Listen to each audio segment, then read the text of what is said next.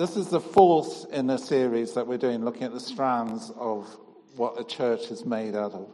And I feel in really exalted company because we had Nancy lead us so fantastically talking about the household of God. Then we had Robin talking about love, Andy talking about unity, and then you got me to finish. Okay. Talking about fellowship. And it was quite interesting. I was supposed to speak a while ago, but it was the week that Mandy died. And I wasn't ready for it, actually. And it was quite interesting how everything came together. And actually looking at this and moving this particular talk to the end, I thought was quite important. I'm going to bring out some things about that. It's amazing how things fit together in Godland. Right, I want to take you back to 1980. Can you just remember yourself as a 17-year-old? Okay? There's a 17-year-old who's just arrived in England, gone to college, to sixth form college, spent all his secondary school education in an all-boys school. So here we are, Queen Mary's College, new country, new way of learning, new everything, and speaks with an accent. Trying to make friends, and you say something, and everybody bursts out laughing. And you go, why are they all laughing? Why are they laughing at me? Because you said something that in your homeland meant one thing. Over here, it means something else. And it wasn't very crude, but it was slightly on the crude side. And of course, being teenagers, that is hilarious when somebody says something that's not quite right. So it's really easy to be misunderstood in a collection of people. And we see life through lenses. And I think we see this whole fellowship thing through lenses. By the way, if you're interested in looking at lenses, KST are running a short course in June about how to read the Bible, looking at different lenses that you can read the Bible through, different ways of looking at the Bible, rather than just your own eyes. And I would thoroughly recommend that you could do that and find out a little bit more.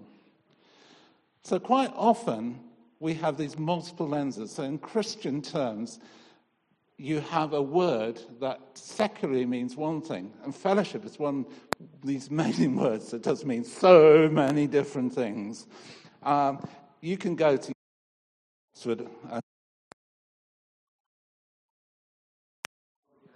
oh, right, sorry. Okay. And you can get a fellowship in education. There's a certain level in your education status. You know, if you get a fellowship, you're getting quite high up. In our church situation, fellowship can mean a lot more depending on what culture you come from, what country you come from, even which particular church or congregation you come from. And I want to just do some sort of exploring of the meaning. Sorry, I forget that I have a PowerPoint up here. Could you move that on a little bit? Next one.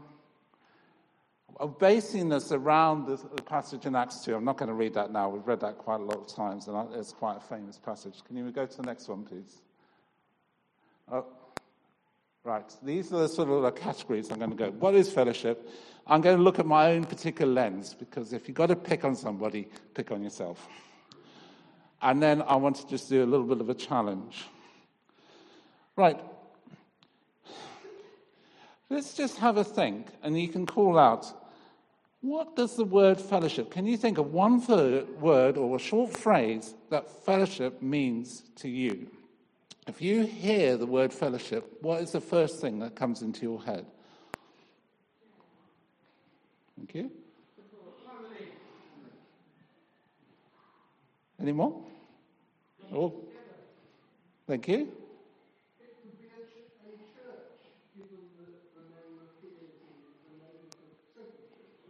Yeah. Sharing. Okay, good. But as you can see, that is actually a huge range of things that we can talk about. So I'm going to talk about, and I'm going to pick on some of those things as we go through. Fellowship is a noun, which John brought out over there. The name of a congregation. Sometimes you get churches. I think there's one in Basingstoke called the Melrose Fellowship. It's actually led, or used to be led by some friends of ours. And that is sort of one way of using the word. But I think we're more in this talk talking about the verb. And the verb is really about getting together and having one thing in common. That's quite often what fellowship is. So the thing that we have in common is Jesus, isn't it? It's the grand thing that draws us all together, whoever we are, wherever we are in this hall. If we are a backseat lover, if we are a front seat lover, if we're somebody who moves around, every single one of us can sit there and say, Jesus is what is important to us. Oops, my eyes are going a bit wobbly. And, in Galatians 5, Paul talks about, in Christ, there is no, and I'm going to update it a little bit. I'll start with the first one. There's no male or female. It doesn't really matter. In Christ, no male or female. There's no master or slave, or maybe in this country, no employer or employee. There's no African or English or European. There's no South American. Everybody would come here. There's no Asian. We're all people who are in Jesus. There is no separation in any other regard. There is no Baptist, no Methodist, no Congregationalist, no Catholic. And if we think about things going on in this world, there's no Hong Kong or China. There's no Israel or Palestine. There's no separation between these because we're all in Jesus. And we're going to get together. We come together and we're going to be part of the same place. Why? Why do we need to get together? Because fellowship, the getting together, is a thread that brings together everything else. Nancy's household that she spoke of, without fellowship, that household is going to be splintered. It's going to go all in its own directions. Love. Where is that love going to grow? Where is it going to be seen? In fellowship. Bringing together, coming together. You can't see that love. Unity, even more important. Where there are issues, that unity is brought and expressed as we fellowship together, as we be together and stay together. And then we can get all these different things that we came out. Support, love, sharing. I put down empathy, prayer, which is part of support, knowledge. How do we share our knowledge? We share it in fellowship. It could be in a big meeting like this. Well, biggish meeting like this. It could be in small groups. We've got lots and lots of different ways to fellowship together. We've got Big Church Festival happening soon, bringing Christians together from all over the area to fellowship together. We've had things like Transform and stuff like that, which is a bit more in our groupings, or what was our grouping. We've got, things that might just be in our town. So we used to have celebrations. And I've heard a bit of a rumour that we might be having celebrations again at some point, but you didn't hear that from me. Okay, and also things like the Sounds of Hope and the concerts they do. Those are ways of bringing fellowship, bringing people together from different congregations. Then we've got our whole church thing. So our meetings, the brunch, my favourite, the hog roast. Why is that my favourite? I organise it. But even there, you've got these things going on together. And then small church, small groups even. But even these big events, you tend to go be in the part of it. So I'm thinking back to the last... My hands are already bad, aren't they? I keep moving. We landed up with a men's table, and I was trying to remember all the people who'd been there. I know Richard Langdale was one, Rob Whitehouse, Charles Applegate. I don't think any of you are here, actually. And we were sitting there having a great discussion, and it was a really, really great time. And actually opened my eyes, so I used some of it to bring this on and to develop my thinking in the way that fellowship worked.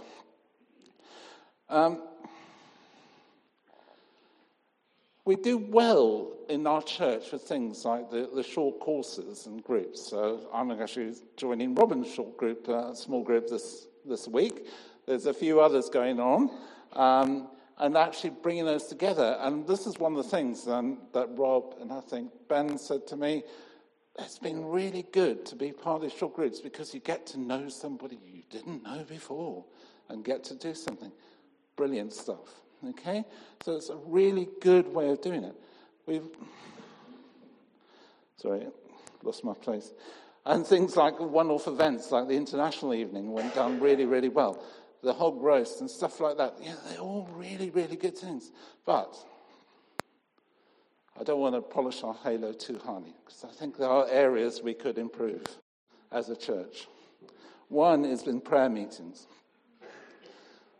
Quite often on a Thursday evening we have a prayer triplet, or sometimes less.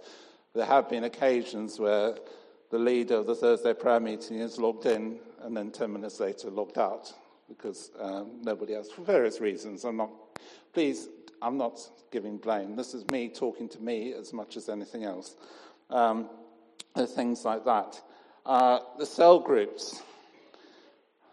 Debbie and I started naming ourselves the cell group killers because it seemed that when we joined a cell group, it didn't last very long after that. It's just the way. And for Debbie and I, it was something quite important, but we sort of work out how we can do maybe slightly differently. And where we're going to go, because for us, the cell groups were really, really important. So those are two main things, maybe, that we could do better. But why are we doing these things?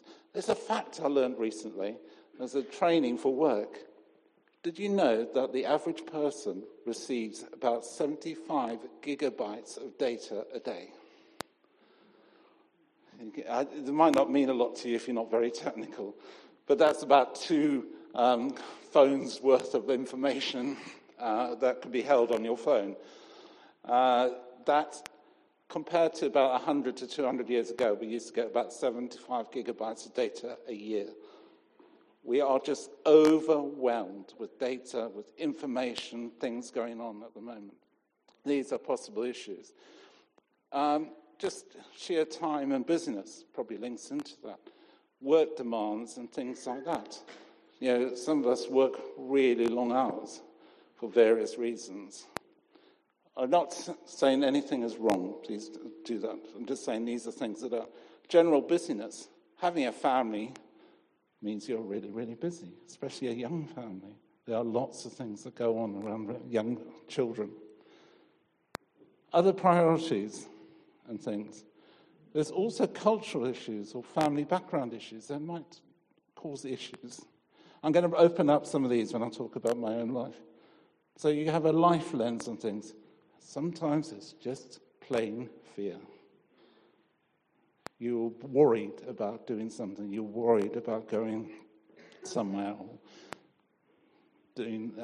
sorry, I've lost quite my thread there. But just there's a bit of a worry. And you step back, but don't necessarily step up to face it. Right, so I want to just talk a little bit about myself.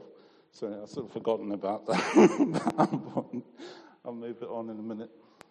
Actually, could you move that on, please?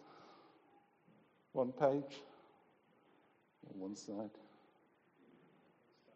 Oh, it's got stuck. Okay.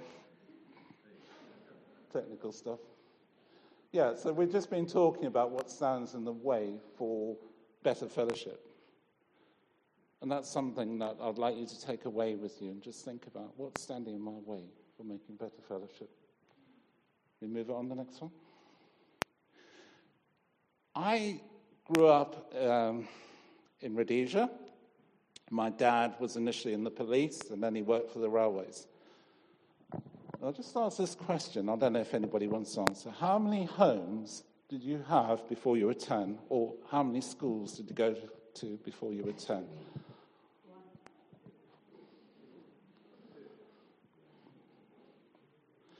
Yeah? I probably moved every year of my life until I was 10. When I started school, I went to at least one different school every year, my school career, until I was in the last year of primary. Fortunately, once I got into secondary, I stayed in the same secondary school. That actually had a lot of implications in my life and the way I behave. Some of the training we've done recently for work talks about early childhood influences. And that period of time, so up to about the age of 10, is where there's a lot of influence, a lot of change, a lot of development in your life will affect. And I am going to, let's be brave, I'm going to be 60 this year. I still have the effects of that early childhood experiences in my life. God has done marvelous things for me in the last few years.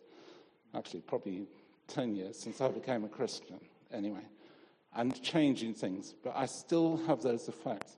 There is a lot in not having a self-belief. And this influences the way that these are all things that affect the way I fellowship. Self-belief. Quite often, when you don't believe with yourself, you go through this phase, and it's well recognized in these sort of circles when we're looking at education. Reject before you are rejected. And those of you who've probably dealt with foster children or adopted children, it's something that often happens because of their experiences. They don't want to link or make that thing because it might not work or probably won't work in their eyes. So you reject before you're rejected. You assume people don't like you. Everything that happens, you see through this lens. Oh, that's because they don't want me, or they don't like me, or they don't want things to do with me. You get what my wife calls super sensitive. She calls me out on it, actually. And she's very good at that. Because I sort of go, well, you're not listening to me. Just because somebody else puts another point of view across, that's not valid, because it's not what I just said. You argue with me and you're saying I'm wrong. But no, they're not arguing. We're not arguing. It's a debate, isn't it? You're putting forward another point of view. Now, when you're doing this, you tend to hold back. Now, I don't know if anybody notices when I'm in things.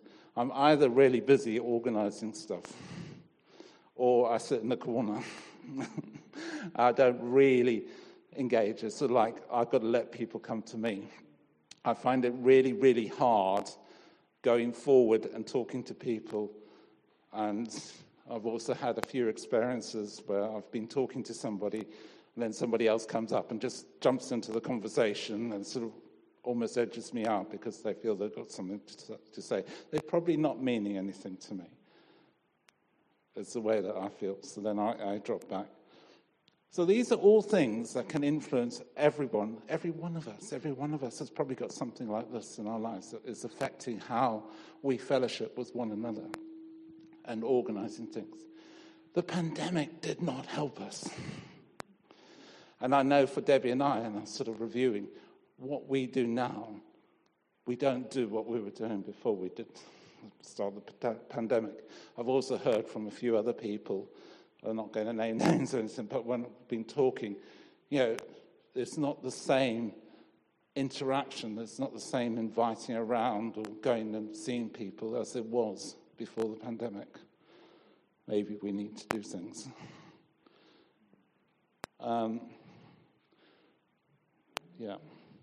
So what I want to do is to challenge you. Could we put that up to there's a challenge screen? Right. Okay. This is my challenge to you. There are people that you don't know in this congregation. I'm looking across, and I'm really ashamed to say, I recognize some faces. Some of you I know really well. Some of you I know a bit. Some of you I recognize your face. Some of you go, ooh, haven't seen you before. And I am really bad. I apologize at introducing myself and saying hello. So take this as hello, welcome. Okay. But there are also sometimes people we don't get along with. Dare I say that in church? I know, for me, there's some people I find harder to relate to than there are other people, let's put it that way. So I want to challenge you to invite somebody you either don't get along with or you don't know to various things. I've put a meal there, but maybe it doesn't have to be a meal. It might just be coffee. It might be for a walk. We've got a dog now, so it's like we've started doing a few dog walks around and invite my sister and I go quite often with her partner and Debbie. We will go out with our dogs and actually have a long walk and spend time together. So it's a useful way of getting to know each other. So that is something I want to challenge you to do. Or do a short course. If you haven't thought about doing a short course and joining a group, have a go. I've heard marvelous things. So this is the first short group so I can't speak from experience, although I'd love being part of a cell group. Do that. Get to know some more people. Let's start building those links together in our church. And I also particularly want to this is an and, not an or. Come along to prayer meetings. Prayer is the lifeblood of the church. And walking together. It might be, if you're not part of a prayer triplet or a small prayer group, I know that was a challenge or put together in groups. Invite people along to join you in prayer. You don't only have to have one group. You could have several groups running in there. And joining in and actually praying together, again, helps strengthen those bonds. Let's see that bond in our church strengthen, the ties strengthen amongst us and pull us together stronger and stronger. And as people come in, remember to welcome them, to bring them into their bonds. Some people are really good. You sit there and go, I wish I was like, say, for example, Mandy, or I wish I was like Andy. He does marvelous things. I wish I could be an Andy. Could I be a Robin? I'd love to be a Robin or a Nancy or a Sophie, doing all these wonderful things that they do. But you're not. I'm not. And I spend too much time wishing I was like somebody else. But I'm me. God has given me particular talents, and I need to use them. God has given every one of us talents, and you need to use them.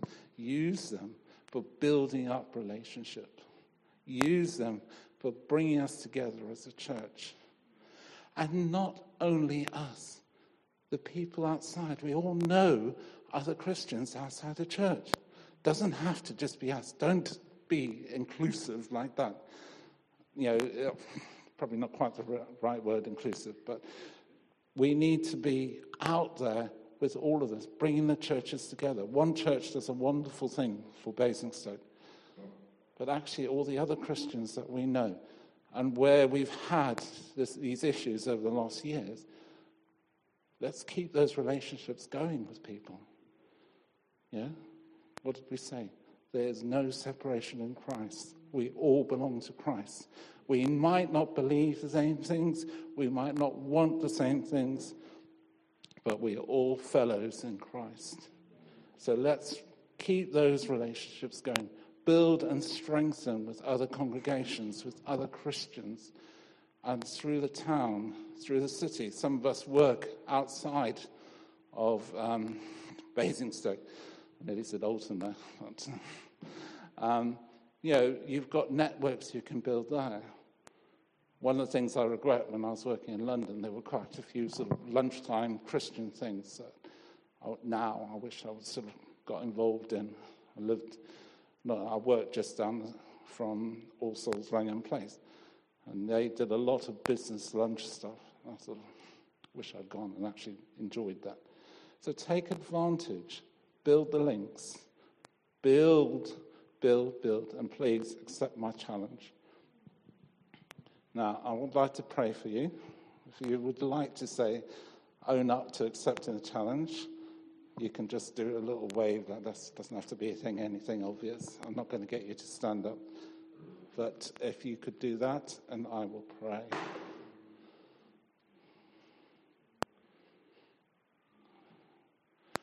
Father, I want to thank you that you are over all and that we're all one with you. We're all the same to you in that sense.